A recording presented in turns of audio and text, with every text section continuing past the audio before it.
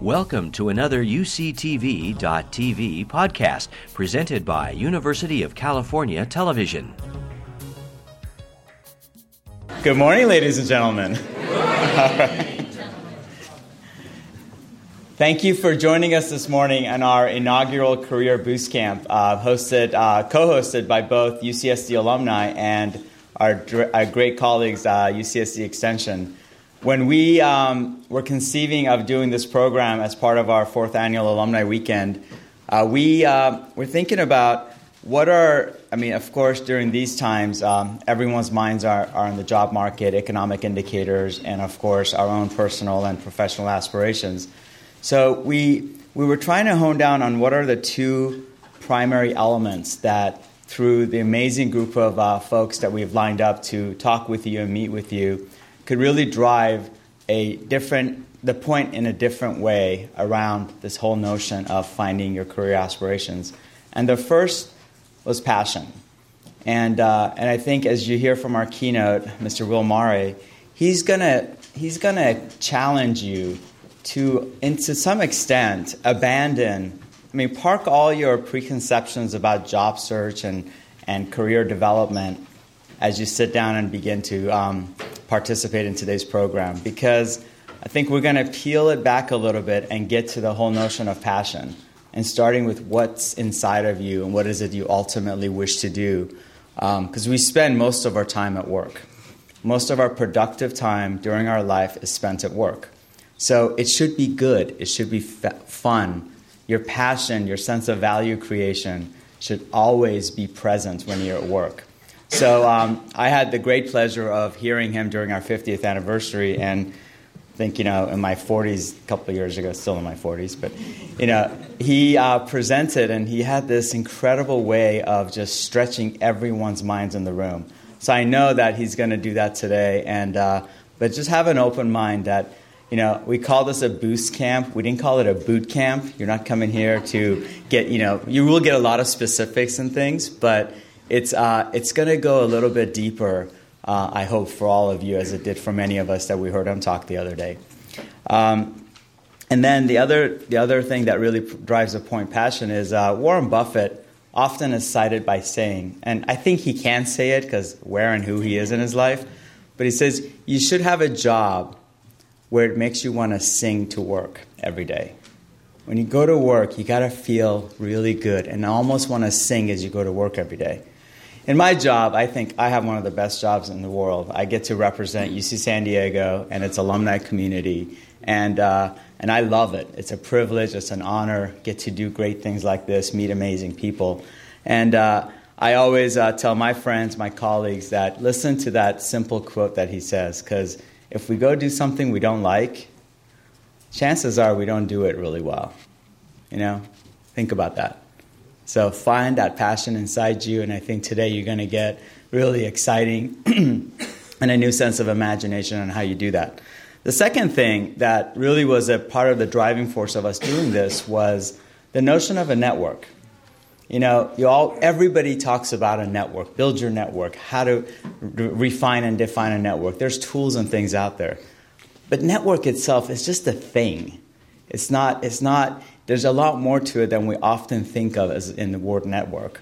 And so I want to stress that when you're here today, aside from the amazing lineup that we have, that introduce yourselves to new people, build and sustain a group of folks that you can count on, whether it's just for a little bit of advice or for a lifelong of connection, that they will challenge you, they will inspire you, they will dare you to dream, and they will make introductions for you.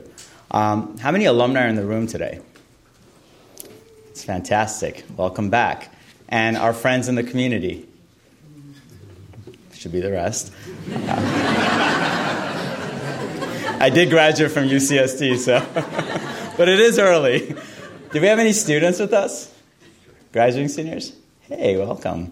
Good. So, the alumni network is, and we call it the Triton family. So your Triton family network is one of the most powerful communities that we could have working with us and for us as we build our path to prosperity. And personally, I've been in the job market since 1990. I'm a product of 3 economic depressions. Every single position, starting with the first one to where I am today, has been a result of a fellow alum making an introduction or hiring me.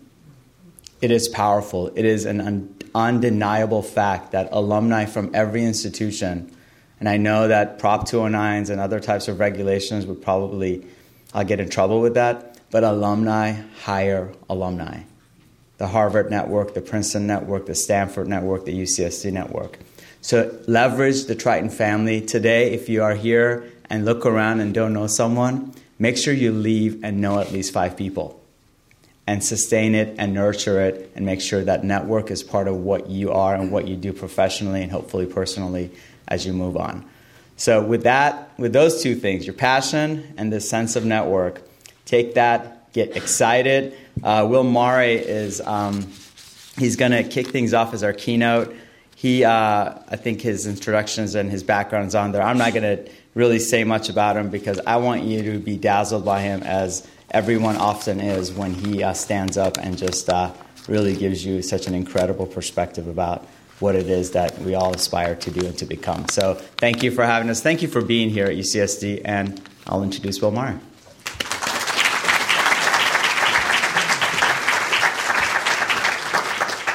Well, when I accepted this opportunity, I wasn't told I'd have to bedazzle you.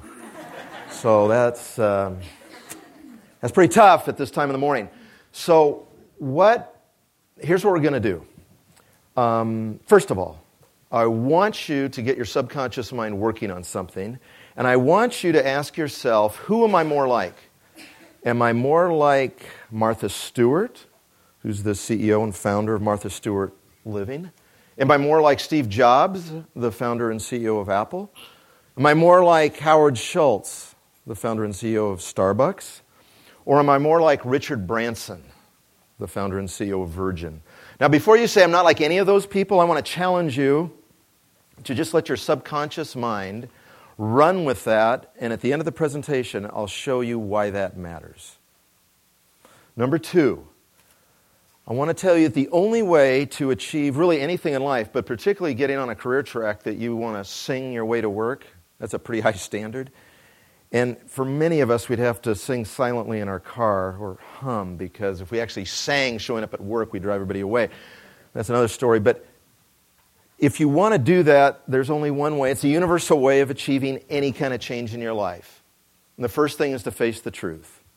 What's the truth about what's going on right now? And it's not only the external truth, but what's the truth that's going on in your mind?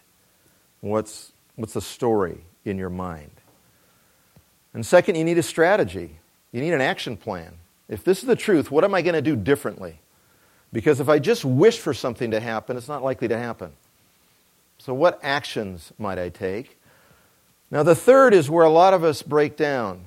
And it's how much energy and how much resources are we going to invest in making our action successful? And then third, are we willing to creatively persist? Now, persistence is not in and of itself a great thing, because people who are stubborn are persistent, and if you persist doing the same thing over and over again, you all know where that leads to. So creative persistence is when you run into that brick wall, how can you climb over it, get around it, find a magic door or something to get through it? So creative persistence is knowing when to change your game. So all of this is designed to help you face the truth, develop a strategy, decide to invest your energy in whatever resources you can, and to creatively persist.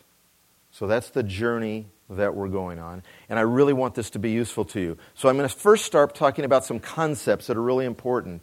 And it's like doing spade work in your brain, because our brain tends to look like a crusty, dried out desert of just thinking the same thoughts over and over again. So I'm going to try to do some spade work.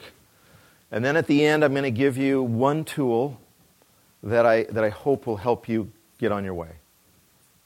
Fair enough? So, a couple of years ago, I wrote this book called Save the World and Still Be Home for Dinner, because I started something called the American Dream Project, and in the process went all over the country speaking and met thousands of people. In fact, 26,000 people participated in a survey, and trying to boil down what they really wanted in life, not just in their work, was a feeling of meaningful work. That's the save the world part. Feeling like we're making a difference, but at the same time really enjoying life. So I want to be home for dinner too.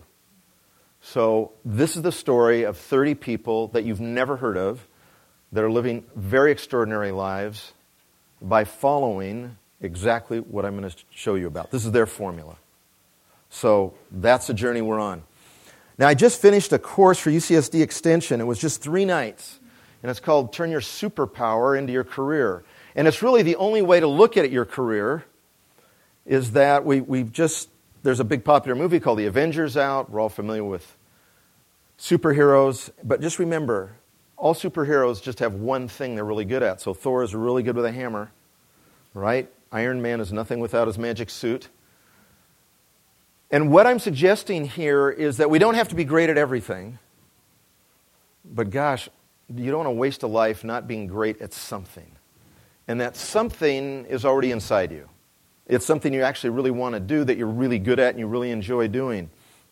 And what we did over this 3-night class is help people. We held it one night and then skipped 2 weeks because I gave them a bunch of homework and then another 2 weeks and so on and so forth. And what we tried to do is help people discover what it really was, their thing, that they were willing to invest in to become extraordinary in, that would make them great. I'm going to teach it again in the fall, and you can find out about it through Extension if you're interested. About 50 years ago, social scientists started really looking to see if there really was a secret of life. And by a secret of life, is there something in common with people who live long and are really happy living long? People who have great relationships, happy marriages, really enjoy their work, really feel their work is satisfying, are healthier than most of the rest of us, and really feel a sense of contentment and life satisfaction during their life. Is there anything that these people have in common? And there is. And what you'll find is it's quite obvious what they have in common, is that they overinvest in something called their future self. And so the whole idea is not so much to look at your life today, this morning, but look at your life 3 years from now, 5 years from now, 10 years from now. And if you can gain a vision, a self-vision of your best possible life, what we find is that people who do that consistently make decisions that get them closer to it. Now, this is what we find. People are really rigid with a life plan, like I only want to work here, and I only want to do this, and I only want to have this salary. Those people are frustrated all the time. So a vision is different than a plan. This isn't having some sort of project management come into your life.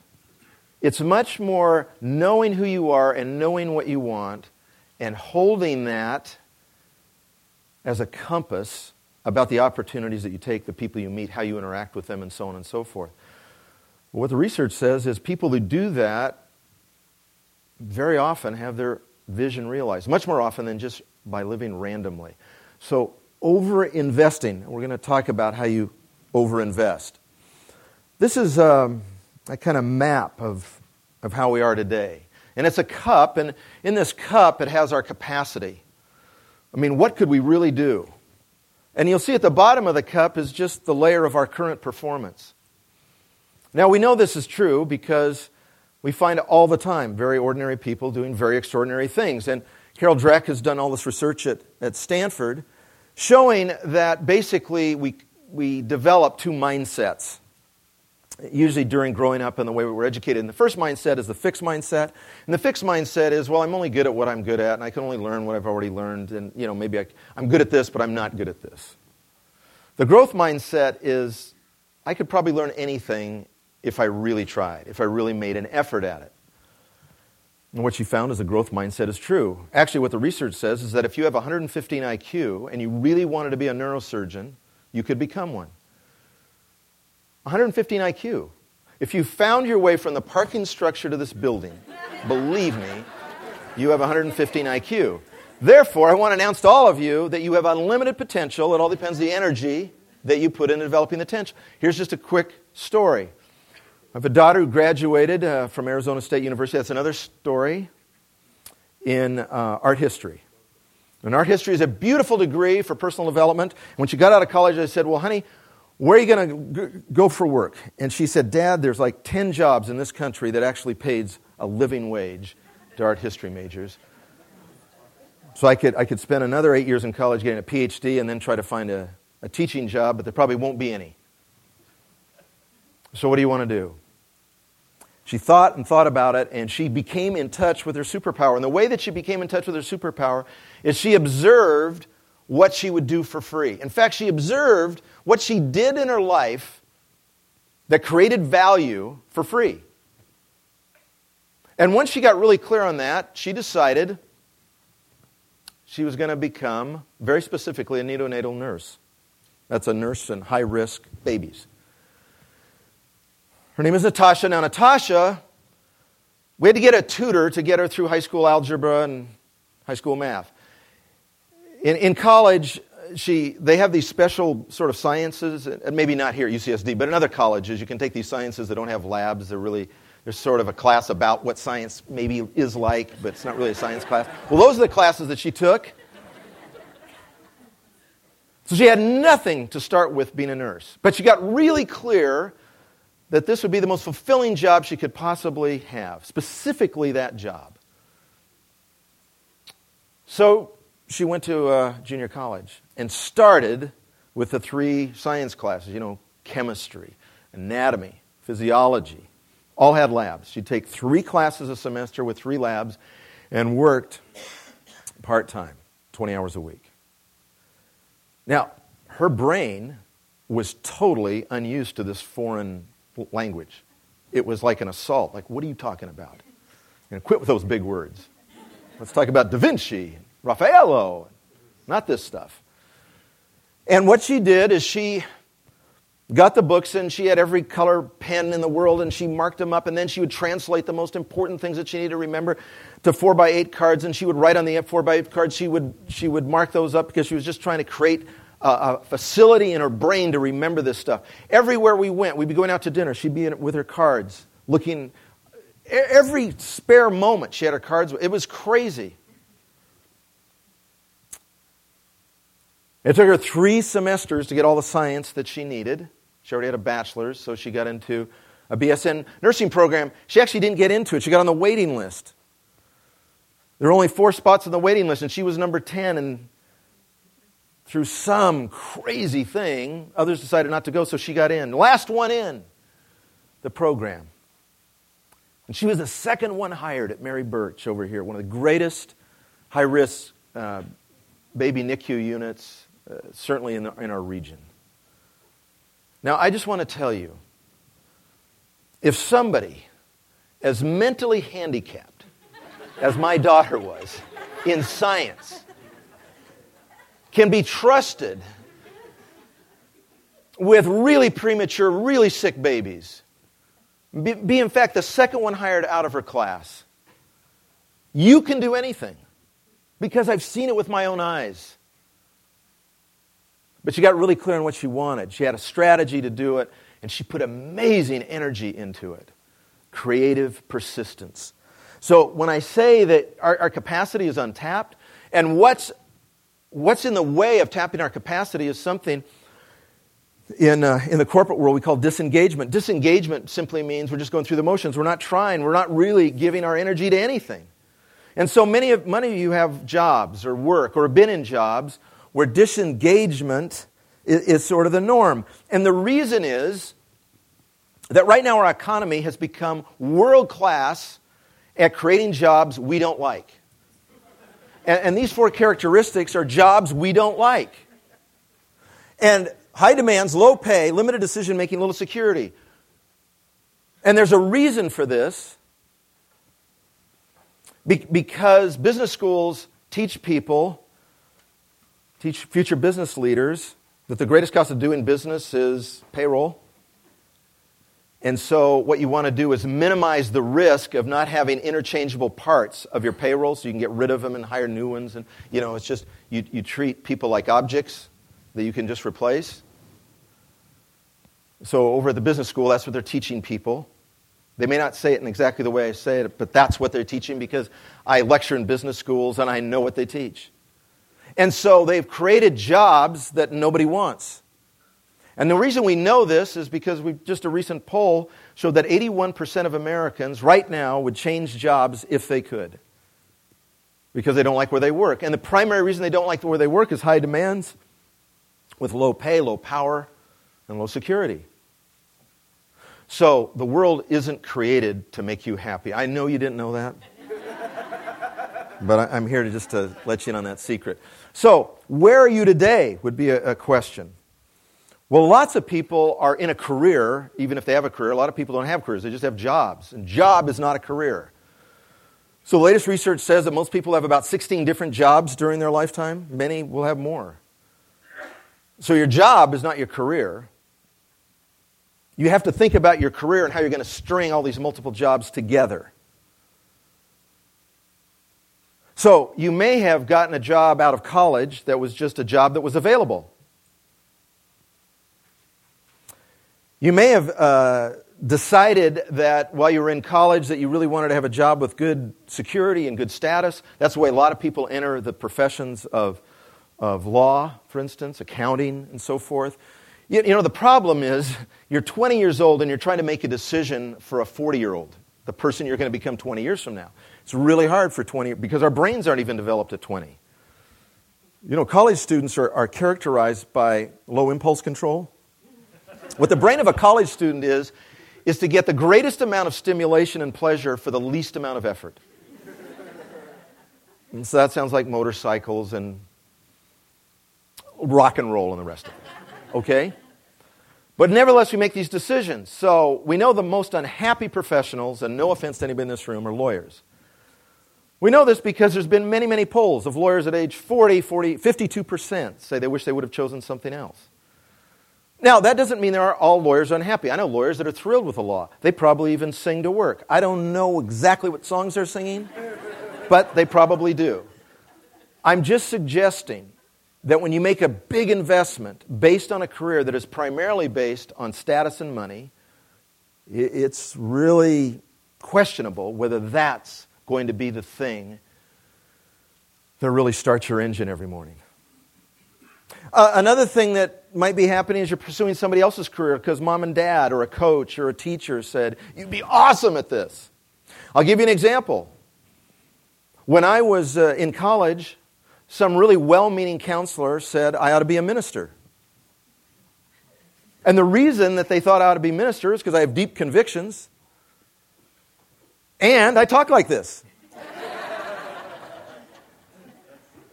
So he said, your evangelical style would make you a great minister. I'd be so unhappy as a minister because I don't like large organizations telling me what to think and do. But I am an evangelist. But there's a lot of ways to take something you really love doing, which is doing what I'm doing right now, in any kind of different field. Here's another example. I have a good friend who is an accountant, has a degree in accounting, and she works in the movie industry, keeping track of all the set pieces and wardrobe and all those things that you use. As she kept track of all of that for the movie Mamma Mia, she actually had to be in Greece with Pierce Brosnan and Meryl Streep and all those. That's what she had to do. So you see, here's a person who's really good at accounting but didn't want to be an accountant. Often, you may have a skill. You know, your best career is the one you stand out in, not fit in. So when somebody says, gee, you ought to be an accountant, therefore you ought to go to work for a big firm and crunch numbers every day, may not be true. Maybe it'd be great to be an accountant, but how would you like to keep track of all the things they use in movies that they don't want to lose because they're so expensive? So it's a way of thinking about something that you're good at that may be different than when somebody told you what to do. The last one is you thought your passion was enough. So, you know, you always hear, do what you love, and then the lie comes, and the money will follow. And on television or on, documentaries, they have entrepreneurs on who just said, gosh, I was so, passionate about making spongy wrist things for kids, and, I made $100 million because that's what I was passionate about. What they never have are stories of people who are really passionate about somebody who wanted to make cheesecake-flavored snow cones the next big thing. And they mortgaged their house, they borrowed money from their family, and they totally went bankrupt. Now, it's great to be in love with your work. We should really like our work. If we're going to do good work, we have to really like it. But one of the things I warn people about is don't be excited necessarily about turning your hobby into a business. Now, I grew up on a cattle ranch. I grew up in the 1950s. There were westerns on TV every night. We played cowboys, and we can't say what we used to play then. But anyway, in the 1950s, that was the world of the western. I grew up on a cattle ranch, so I learned to ride when I was 4 years old. My brother and I used to ride out on the ranch on Saturdays. We'd pack a lunch in saddlebags. I get to dress like that all the time, and I wasn't considered odd. And I loved riding. Then about 12 years old, my father recruited me to be a cowboy on the ranch. And every summer we'd have to move cattle from the back of the ranch to where the trucks were to take them to the feedlot. We have to get up at 4 o'clock in the morning. And because I was a really young guy and I wasn't really skilled, my job was to ride in front of the cattle. Now, you know, in westerns they always show them driving cattle and the cattle are running, and we never do that in real life because the cattle would run off all their meat. So you want the fattest cattle possible when you get to the scales, so you drive cattle very, very painfully slowly. So try riding a horse as slow as you possibly can. Yeah, it's 5 in the morning, and then it gets really hot, and then really dusty. And when you get off your horse, 6, 7 hours later, you're just feeling like this the whole time. It didn't take me long to say, boy, I love horseback riding, I love pretending to be a cowboy, but I hate being a cowboy. And I had a little accident. It wasn't major, but I had a little accident when I was 14. And fortunately, we lived near the beach, and I was just starting to surf. And my father's a really compassionate Italian man. He said, son, what would you rather be, a cowboy or a surfer? Dad, there's no contest. So he let me be a surfer. And I never went back to being a cowboy, even though I loved it. But as soon as it turned into work, I didn't love it so much. And this is the point I want to make. I know several professional surfers who quit being professional surfers because as soon as they got paid to do it, it ruined it because there are people taking video and they had sponsors telling them you need to do this and you need to do that and so on and so forth. I have another daughter who is a great painter, a portrait painter, and she learned in the classic Renaissance way where you do a green underpainting. Her paintings are beautiful. They're so realistic and they're so in that classic style. Anybody would love a portrait. And as long as she can do it for free, she does these beautiful portraits. She tried to make a living at it, and the pressure of her being paid for it ruined it. She couldn't do it. She just kept thinking, what is the person going to think? Are they going to really like it? Will they tell me they like it, but they don't really like it? You know how artists are, right? So she couldn't do it for money. She still does it, but she does it for friends and family and others as an act of love because taking her hobby and getting paid for it ruined the joy of it. So I'm not saying you shouldn't make your hobby ever into your work or your career. I'm saying just be aware that love is not enough. Loving it is not enough. And second, sometimes being paid for something you love makes you not love it as much. So just be thoughtful of that. Should you like your work? Yes. Should you love aspects of it? Absolutely. So we're going to spend the rest of the time talking about the 3 most important things you want to learn about your career. Now, number 1 is this, and now there's plenty of research at what causes people to love what they do. And there are these 5 things. And it starts off with, does my work reflect my values and my purpose? In other words, can I express my values through my work? Or do I work in a place where what they value and I value are really far apart? Like, for instance, do I work for a cigarette company? I don't know how you get anybody to work for a cigarette company, but that's a question. Do you work for somebody who just blatantly pollutes? And if that's a big value for you, how does that make you feel? Is what that organization is doing really creating value for people? Values that align with your values. No, we all have different values. But what we find is people who feel, gosh, I'm proud of where I work because what we do creates value in a way that I respect, that I relate to. And our work is purposeful. We try to make it great. We try to make it better. We try to be better at something than other people. Those things really matter to people. Second, does this job give me a chance to grow? And I mean personally grow. Can I get better at the things that really matters to me at getting better? So am I growing in my skill? Am I growing in my profession? Am I growing as a manager, a leader, or as an independent contributor? Am I learning things that interest me, that I like to learn? The next thing is, does my job or my career allow me to make an impact? Now, the most frustrating thing, because I work in a lot of organizations trying to revive morale, and the biggest frustrating thing is the bureaucracy in organizations. So lots of people have good ideas, but then they try to promote them, and then they're just weighed down. They're tabled. Oh, you got, appeal after appeal, and we don't have the resources for it. And yeah, it's a good idea, but whatever. Or in a lot of organizations, so many organizations deal with legacy IT systems. So it's just hard to get anything through the system because the computers just don't talk to each other. We can't accommodate that. We just have to do it the old way. So many businesses end up being all about how do you minimize risk, rather how do you drive opportunity. And so what happens is people they feel like they don't make much of an impact. It's called having a low return on effort. So do you work in a career, a profession, or in a place where there's a high return on effort? Like if you have a good idea, wow, there's a chance it'll be implemented. Because if you work in an environment like that, you'll always be excited to grow. But if you don't, what will happen is you'll just get a paycheck. Self-expression. So does the organization really allow you and encourage you to be you? Do you get to say what you really want to say? Do they value authentic communication? Do they value transparency? Are they interested in why you think what you think, not just what you think or don't think? Anytime you have a sense of self-expression, it's a feeling of what Maslow said was self-actualization.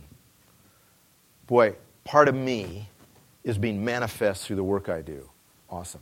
And then finally, is it financially fair? We can be satisfied with fairness. We don't have to have abundance to be happy.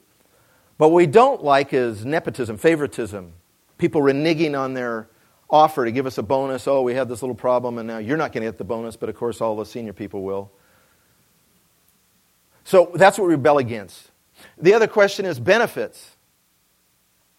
There's a level of human dignity. Some organizations are very generous with benefits. I'm fortunate to work with a number of those. And when people get good benefits, generous benefits, what it makes them feel is respected. But when they're nickel and dime to death, it's like, gosh, are you kidding me? I am worth so little to you. You want me to do what? You want me to pay for what? I've seen a lot of nodding heads. So you see those 5 things.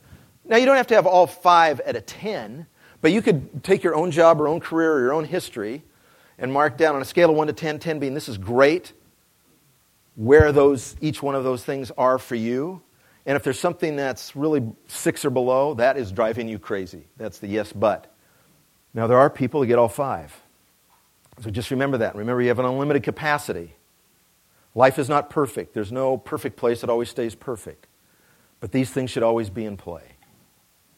Second, there's an enormous difference between good and great. And we know this from lots of research. I work with lots of researchers. One of them is a company called Zenger Folkman, who's done lots of research on the difference between being good and great.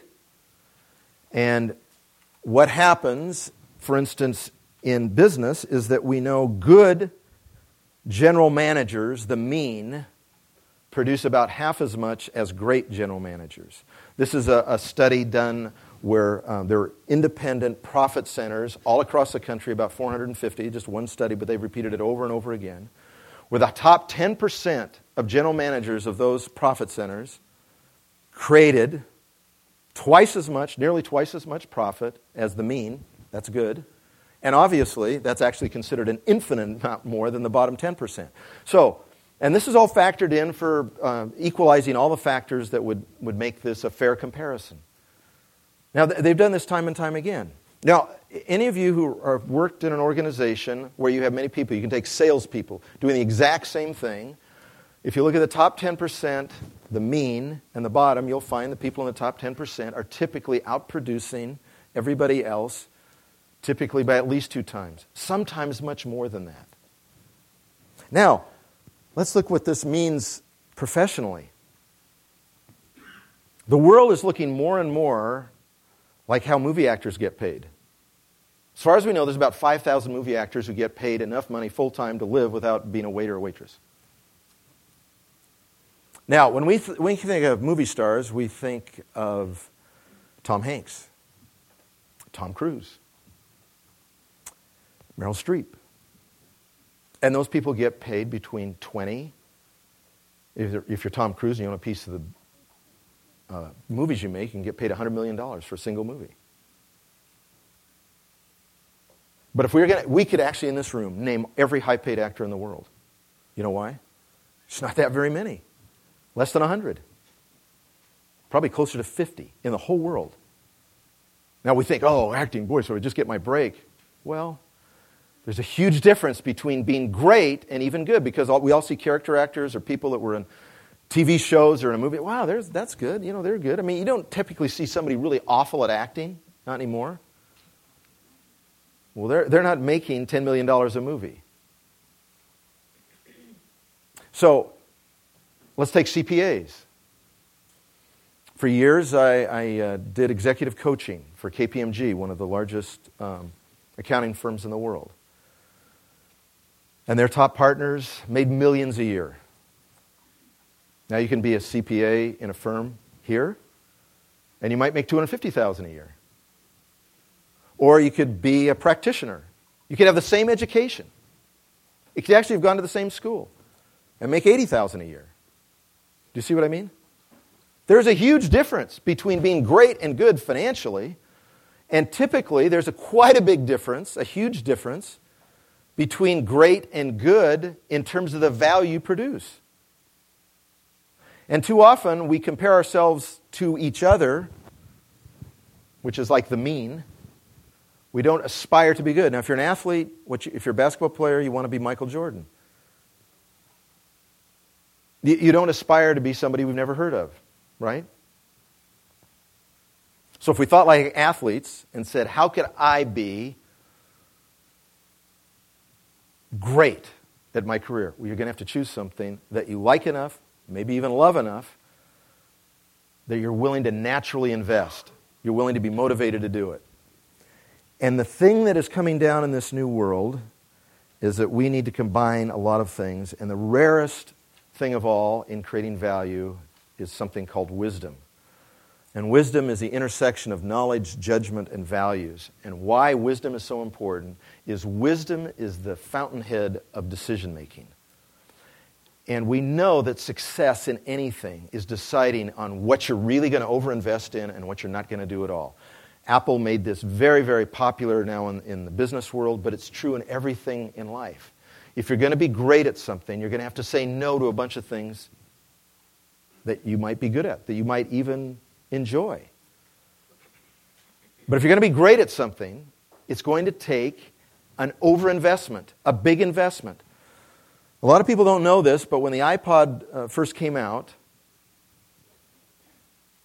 as soon as it started selling, Steve Jobs committed $190 million to advertise it in the first 12 months. Now, there were other MP3 players. And the advertising budget, the highest advertising budget that we can figure out of a competing MP3 player was $5 million. So what's the difference between $190 million and 5? World domination. Do you see the differentiated investment? Do you see the courage? You go back to my daughter, Natasha. How much did she have to invest in being a nurse? It couldn't I'll dabble, I'll take a few classes, but really what I want to do is go clubbing. She had no social life for 3 years. Well, she rebuilt her brain. Now she has a great social life. She's 27 years old and has the whole future in front of her. Has a great income, loves what she does. But it took a big differentiated investment to make that happen. So what I want you to be thinking about is what I call good future, bad future. Bad future is the future that is the default future. I'm not really saying it's bad. I'm just saying if you don't do anything, what's likely to happen? And then the question you have to ask yourself, is that okay? If it's okay, then great. Awesome. Go for it. Really, seriously. Because it's only if your default future is not the future you want, you need to think about it. You know, one of the greatest motivations that we can have is to wonder what your life would be like if you don't have the things that you really value. Because you'll double down on your investment in what you value. But if you never think, if you take it all for granted, then those things will slip away. So that's why I do this exercise called Good Future, Bad Future, and say, hey, if nothing happens, what's likely to happen? If nothing changes, what's likely to happen? Is that okay? No! All right? So what's your best future? If you were to create your best future, what would happen? And I ask people to write that down because you're trying to retrain your neurosynapses to think that way. And so there's a question that you have to come up with. If nothing changes, is that okay? Because if it's okay, you'll never invest the energy to change. When I began the program, I said, do you have a vision of your future? Do you have a vision of yourself? And if you don't, are you willing to create it? And the best way to create this is over time. The best way to create it is in writing, because writing changes the brain faster than typing. Neurologically, typing does very little to change our brain habits. Writing does a lot more, a lot faster. And if you do this process of creating a self-vision iteratively, and that means asking yourself, gosh, if I could imagine myself 3 years from now, I would be doing this. My life would feel like this. My relationships with my friends and loved ones would look like that. Whatever's important to you. And you just think about it when you go to bed at night, and then right when you wake up in the morning, gosh, then you've just turned on all that excess power of your subconscious brain, all that computing power to work on it over the night and work on it. And if you do it iteratively, in other words, if you create a vision, a life vision today, and think about it again tonight, then rewrite it the next day without looking at the other one. You're not trying to refine. This isn't like editing. Then you let that sit. You do this for 7 days. At the end of 7 days, your life vision will be pretty clear about what's most important to you, what you really like, what you really love, how you really want to be. And that's a gift you can give yourself, because once you give yourself that gift, as I said earlier, you'll be much more likely to produce that vision. Because you're going to make all these choices, even subconsciously, to do things and to talk to people in ways you may never have talked to them before, you've never even thought before, because you're going in a direction that you really care about. Now, what's the source of our superpower? How could I be like Thor? Well, for me, it's out of the question to be like Thor. He's just so handsome. But anyway, let's look at this intersection. The first is what I call your design. We'll spend a minute on that. The second is your desires. This is really about your self-vision. And the third is, how do you create value for others? Because this isn't all about you. This is all about what you're going to do that's going to make the world better for you having been part of it. So, I want you to think about this in terms of economic value. The only reason to hire anybody in a business, or the only reason to be in a business if you're an entrepreneur, is to either make money or save money. I don't think you've ever heard that anywhere before, but every job and every business originally was designed to either make money or save money. By make money means you're going to develop the business, sell more stuff, develop new products, marketing, sales, product development. All of that is all about making money. Then there's another side of the business, like keeping track of the money, all the finance, all the process people. How are we going to do this? How are we going to take all the waste out of the business? If you're in HR, what you're doing is you're helping people either make money or save money by finding out what they're best at. Now, if you just take what you do and you just can put it in those categories, what you'll find is, gosh, I love the making money part of a business or a career a lot more than the saving money part of a business or career. Now, if you're in a nonprofit or in an educational institution, instead of saying making money, it's what do I do to attract donors, or what do I do to attract students, or what do I do to attract or create value that will attract students and donors and so on and so forth. So it doesn't necessarily have to be money, but you see what I mean? It's either to drive growth or to save assets. Now, what the world wants today are extreme experts. The world doesn't need generic workers. They've created all these jobs for generic workers so that you're not needed. So the only economic security you have isn't your paycheck. Think of it this way. Everybody today is in a business of one. It's called Me, Inc. And when I hear people talking about the economy, it's hard to get a job, I say the only economy you have to worry is about your economy. I know people who've had great jobs all the way through this recession. And typically they have great jobs because they're really great. They're indispensable at something. I know people who started business in the middle of this recession, done extremely well, made millions because they're really great at something. A generic worker is the mean. So if you're going to be great at something, you have to become an extreme expert. And so think of T-shaped knowledge. T-shaped knowledge means I'm going to know a lot about everything. So in some ways, I'm going to keep up on everything that's happening in the wider culture. That's like I'm a walking USA Today. The reason I need to know everything that's going on is because everything connects to everything more today than ever. Then right in the middle of the continuum is I need to know something really deep, usually in an industry or in an area. I need to know a lot about it. I need to be in the top 10 of knowing about that. And I need to have real knowledge, not fake knowledge. Like there's a whole new career called social media. Familiar with that? And so everybody today is a social media experts because there's no standard. Anybody who can, make a Facebook entry says they're a social media expert. There's no standards in that. But there's a few people who are really great at it and they get paid tons of money. Most people don't because most people don't really produce results. It's a thing. They're words that people say, but nobody can produce predictable results. There's a few people who are great. What does it take to get great? Knowing everything that's going on and very deep. And by the way, if you can be deep in two areas, that will make you really amazing. So for instance, there are actually engineers who are also psychologists. So they created a whole thing about human factors engineering. That is, how can we make stuff that people actually use and enjoy using? And how do we do that without guessing? How can we do that by knowing? So that's where you take two parallel pieces of knowledge, bring them together, and to create something really unique where you can become maybe even the best in the world at something. And often the more distant apart they are, the greater value you can create. So let's suppose you're working full-time and say, gosh, what am I going to be great at? Well, you got to really like it, hopefully love it. You want to be able to, you'd like this so much you'd study on it on Saturday at night, weekends. But I want to tell you the Jerry Seinfeld way of becoming great. If you're and I don't know Jerry. I feel like I do because he's in my living room so often with his friends.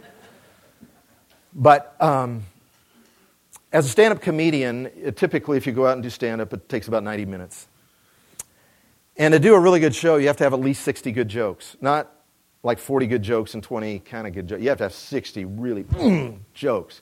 Because if you pay to go see a comedian, you want to laugh at every single thing they say. That's what they hate. No duds. Well, do you know how hard it is to write good comedy? It is. It is like the hardest. Most people say it is the hardest thing in the world.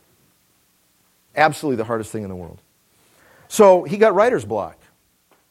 I mean, you could sit down and say, I'm going to write 20 jokes today. So he decided, he really thought about it and looked at what he was doing, and he said, it takes about 20 minutes to write a really good joke because you have to write it and rewrite it and so on and so forth. It takes about 20 minutes. And I can write one good joke a day. That I can do. Hey, in a month, even if I only do it on weekdays, I'll have 22 good jokes.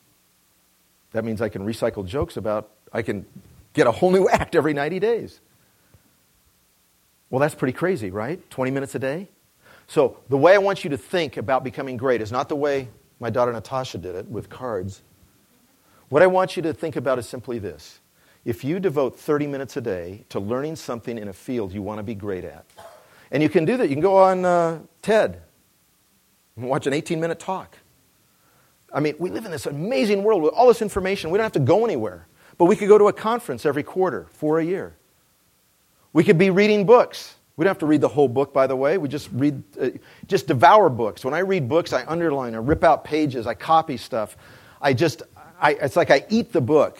And I never read a whole book because I don't have time, but I have to read a lot to stay up on things. But I don't have a lot of time. But I do have a half hour a day. And what happens if you do a half hour a day of really being devoted to becoming an extreme expert, you'll be amazed at what you know in 6 months. In 6 months. You'll know almost much more than all your colleagues. Period. About 30 minutes a day. So,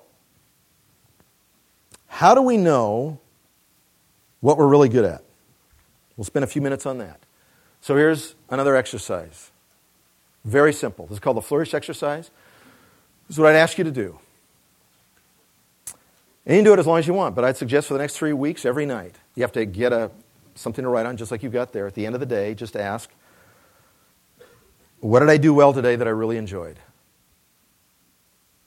What did I do well today that I really enjoyed? And then answer the question, why? So it could be that you really prepared, that you were fully present, that you really knew your stuff. Whatever it is, I don't know what it is, but when you start to see, what you'll see is you always succeed by doing the same thing. Like I always succeed when I'm prepared. Or I know people who always succeed when they're not prepared. In other words, they love the energy of spontaneity. They love being sort of not quite all prepared because they don't want to come off as canned. I actually know people who get off on the thrill of not being totally prepared. So you need to find out, who are you? What is going on when things go well that you enjoy? And again, if you do this for 3 weeks, you'll see a pattern. And the pattern's fairly narrow. It's not like 20 things. It's like 3 or 4 things. These 3 or 4 things are always present when I do something really well that I enjoy. And it's already there. You already do it. You're designed, that's my whole point, is you're designed to succeed at something that you already like. So, the next question is, what difference do you want to make? In other words, we know that people who find their work meaningful in the sense that it contributes to others have deeper life satisfaction. And it's not always about finding the cure for polio. We can create deep life satisfaction. Well, let me say this. I do a lot of work with the Gap company, you know, the one that has stores all over the place. And you'd think, gosh, retail, that's like the worst, you know, how could you find that meaningful? And what we find is that with the top store managers, the meaning they have in life is that every year there's about a 50% turnover in store personnel. And every Christmas time they get all these temporary workers. And the most outstanding managers love the job because they get to teach all these new people how to really excel in the workplace. How to talk to people, how to serve people, how to keep responsible. And they take personal joy and personal connection with their employees because they say, this isn't your last job, this is like one of your first jobs. So they're up to something totally different than selling clothes. To be successful, they have to sell clothes, but why they get up in the morning is to make a difference to the people that work for them. Is that crazy? Now, by the way, the company doesn't really teach this. It's not like this is what you really need to do. I'm saying it just emerged out of the values of the individuals. So get really thoughtful about the difference that you really want to make. I say everybody's got a promise. I coached one former telecom executive who at 50 decided that she no longer was going to work and was going to participate in her teenager's growth and so on and so forth. And after a while she got very discouraged, feeling pretty worthless. Like, gosh, nobody depends on me anymore in that way, and I really like my job and so on and so forth. And we started to do this thing about what do you find most meaningful? What brings the most joy to your soul? And what we got is this pattern of when people were really discouraged, they always went to her because she is just absolutely positive, always sees opportunity, just and concrete, not just bubbly and it'll be okay. Just you can do this, and you can. I've seen you do that before, and all that. And I found out that in her family, she'd have nephews and nieces that when they were, on the outs with their parents, they would always call her Aunt Debbie, and Aunt would say, "Hey, you're great, you're going to be okay, but you got to go to college. You're better than your grades. Come on now, I know how smart you are." These were the dialogues that she would have. So whether it was colleagues or coworkers or friends, and I said, well, your promise to the world is to encourage the discouraged. Everything else is just a platform for you to do that. So if you can discover what it is that you naturally do that brings you meaning, and you bring that to your work, you'll be far more committed to your work. Whether you're at Gap, or whether you're a mom or a dad or at home, whatever it is, there's some promise that burns inside you that's unique to you. It's part of your brand. Now, here's a way to look at your design. You'll notice, this has motivation at the bottom and expertise on the side, and you'll notice that you can be expert at something that you're not motivated about. And if you do that, because most of you are multi-talented in this room. I always deal with high achievers, high performers. They say, gee, I can't decide what to do because I kind of do lots of things well. Great. But there's lots of things you do well that you don't love. We just don't love that many things. But if what we're doing really well is not really intrinsically motivating, what we find is job stress. This goes back to the lawyers I was talking about. I'm a good lawyer, I just don't like it. So I feel a lot of job stress. Now, if you're really motivated to do something that you're not really good at, you're like most of the people on American Idol. Right? Because we're all motivated to do stuff that we're not very good at. Excuse me. You know, I love to surf. No one would ever pay me to surf, believe me. I love it. It's a great hobby. But I couldn't turn that into my profession. So what you're looking for is that intersection of what naturally motivates you. What, in a sense, would you do for free because you really like doing it. You like what it does to your mind. You feel growth. You feel meaning and all that. That you're naturally talented at. In other words, you're getting a big return on effort because you get it. It makes sense to you. Now, remember what I said? These are traits. Traits are the way that we look at the world. It's the way that it's the deepest part of our personality. We're all different. And these traits are the way that we see opportunity. And so Martha Stewart, the way she's opportunity is to bring order to the world. There are rules. Ladies and gentlemen, rules. And I'm the one who are going to tell you what the rules are. But she's not the only one that wants to find the established way and teach it. There are plenty in this room who like that. It's sort of an engineering mentality. Then you have Steve Jobs. I just want to create cool stuff so that people can do cool things. You'll notice that Steve Jobs didn't say, I want to change the world. What he said is, I wanted to create cool electronic stuff so that people can change the world. I don't want to become a singer and entertainer. I want to create a platform where people who sing can reach everybody in the world. So that's a creative way, a creative orientation. Then you have Howard Schultz, and if you know anything about Howard Schultz, what he really cares about, believe it or not, are repeat customers every day, and not just for the money, although of course he cares about that, but he really cares about creating a community around Starbucks. And he has high empathy. He's driven primarily by empathy. So he's got a job. He's always doing something. So he's got a big job. You can spend $5 at Starbucks to get a wristband to try to create money to give to an entrepreneur in microloans. He leads with empathy. And then you have Richard Branson, who's just a teenager. He's staying a teenager. He has 300 businesses. And contrary to Jack Welch, they're not number one or number two in any industry. You know, the reason that he calls his company Virgin is somebody told him when he was going in the record business, you won't succeed, you're a virgin. And he thought about, gosh, a virgin is somebody who doesn't know what the heck's going on. That's what I am. And I'm going to go into industries where I have no idea what the right way to do things are, and I'm just going to make it up. That's been his business model. Can you believe how crazy that is? If he was in business school today, everybody'd say, Richard, that won't work. I know, it was just created a $19 billion business. It's stupid. 300, we sell phones, we fly airplanes. It doesn't make any sense. I just love it. So, all really successful. But see, the lens that they look through are all different. So ask yourself, if you're not clear, which one of these people do you relate to? Not as their personalities, but their way of looking at the world. Because they're the four dominant, most prominent ways of looking at the world.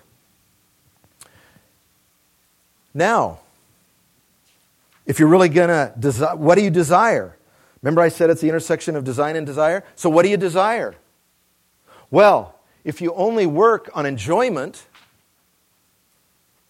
like say, gosh, I really want to have fun. I really like going out at night, so I'm going to own a bar. Well, that's okay. There's nothing wrong with owning a bar. But if the only reason you're going into that is it's fun, it's going to be hard to feel meaning about that for a long time. But if you do something just for meaning, so you sort of, I do this because I really need to. I see a lot of people in the nonprofit world, well, somebody has to do it. So they go into it because of guilt. I mean, I don't really enjoy it. I hate asking people for money. It's really hard to run these programs. I can't retain any people. They're not having any fun. So you got to find something that's meaningful that you enjoy, intrinsically. And like I said, if you can run a retail store for a big corporation and really enjoy it and be motivated and wild, excited to get up in the morning because the people you're going to teach, help, empower, you can do this with anything. You just need to find out what it is for you that is in that intersection. And one of the ways you find it is to make a little chart of your life. And what this chart is simply a milestone. Just think of the times in your life when you were really, really successful, really, really happy.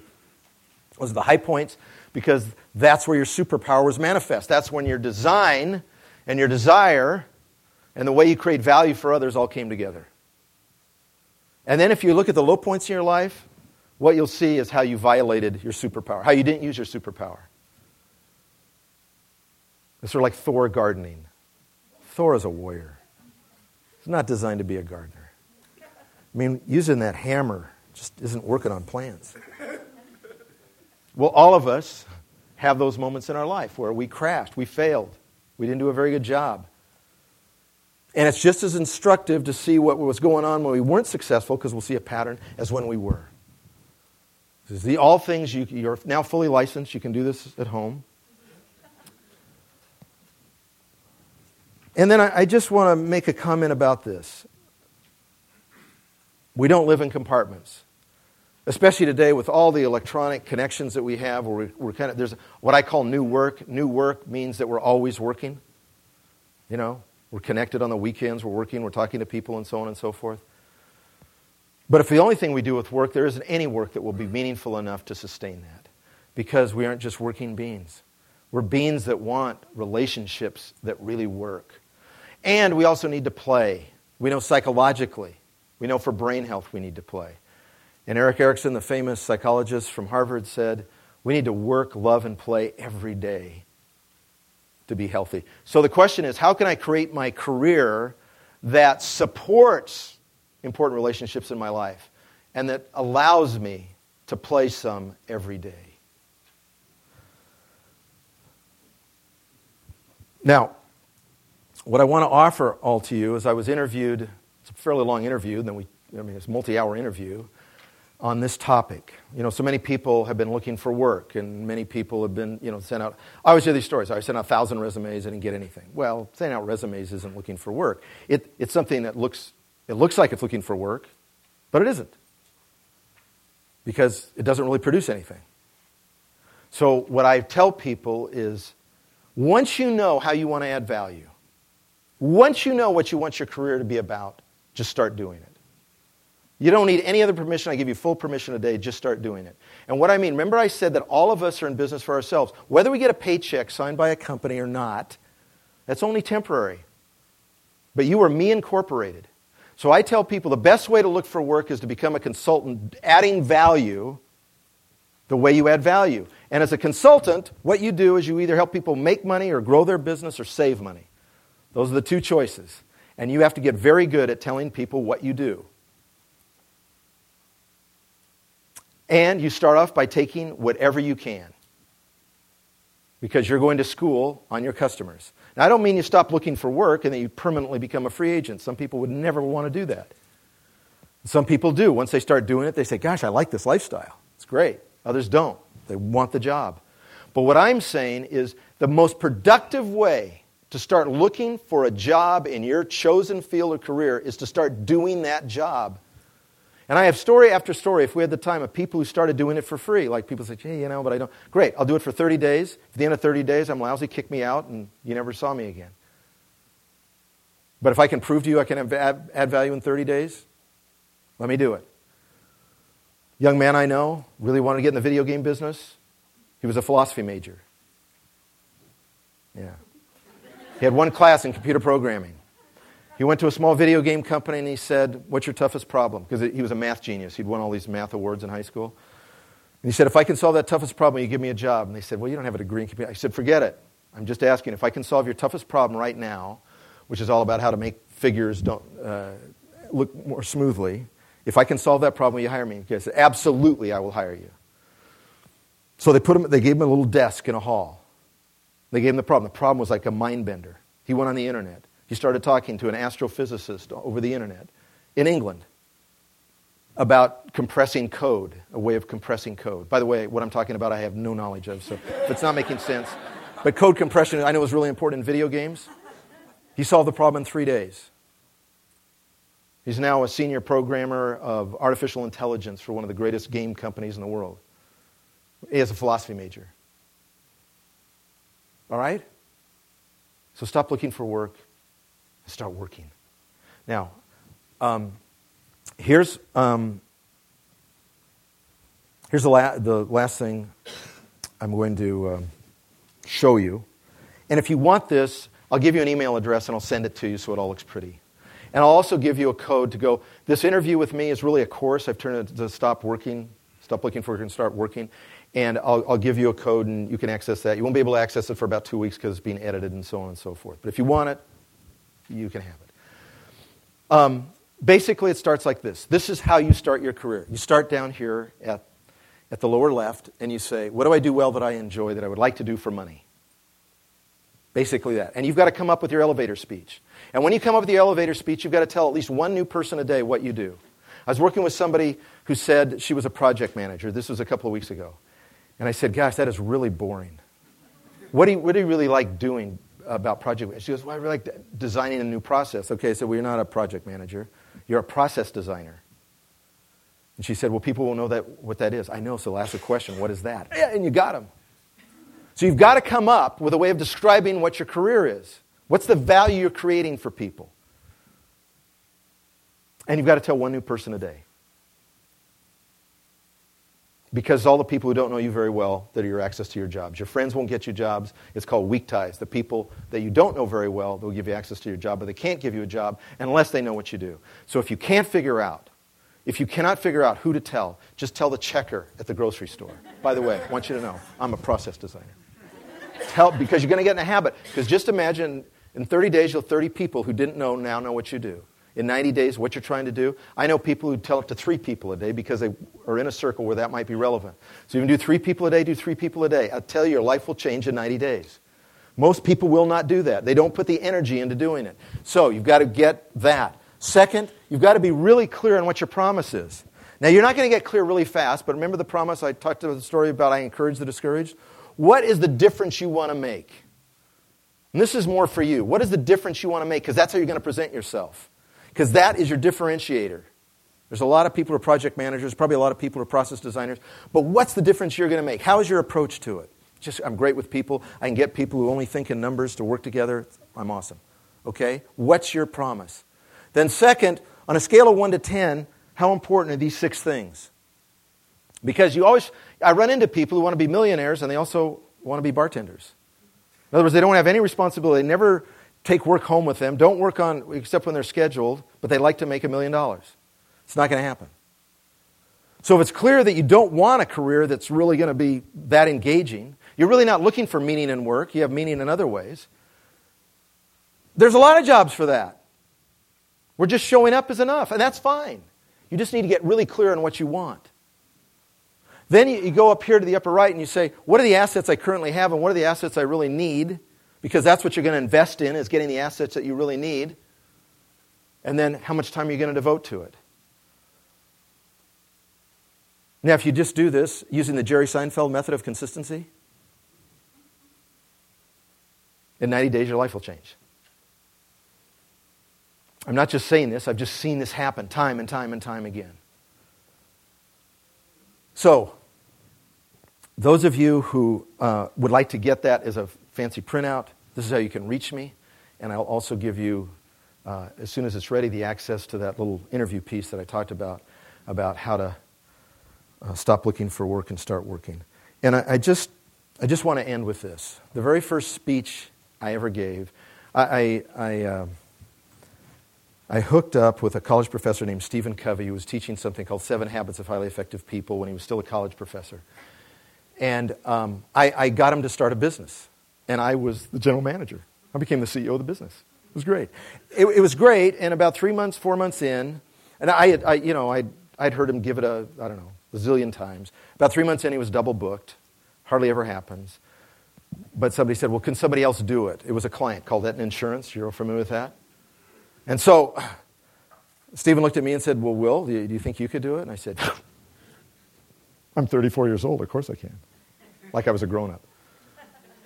So they had paid for a first-class ticket, because back in the 80s, they would pay for first-class tickets. And so I was riding with all these people who are older than me and Bill's successful, so I'm feeling really, I am awesome. This is where I belong in first class. Then I get to the place I'm going, and there's a guy holding one of those papers with my name on it. Yeah. And I get in a black limousine. Oh, yeah. And I go to the venue.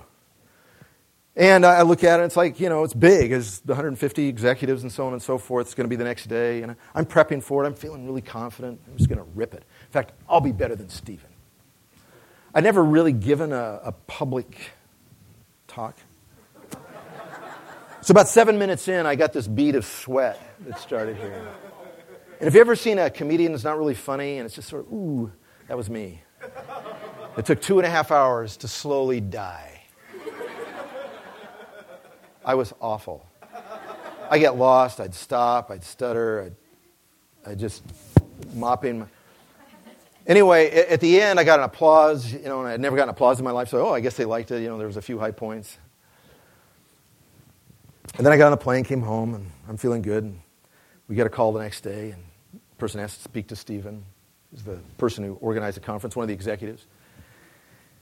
And he said, I hate to say this, but we really want our money back, because it was awful. I'm the only public speaker I've ever met who's actually had a client ask for their money back. Now, there's 2 responses to failure. One is to double down because I really wanted to do this.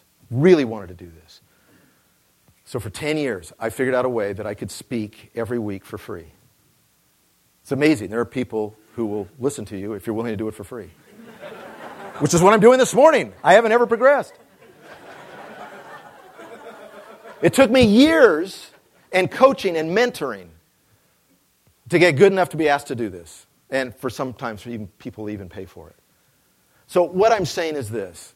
No matter what your experience is, if you're willing to be like Nurse Natasha, if you're willing to learn from failure instead of accept failure, and you have something to give that burns right here, then make your difference because we need it.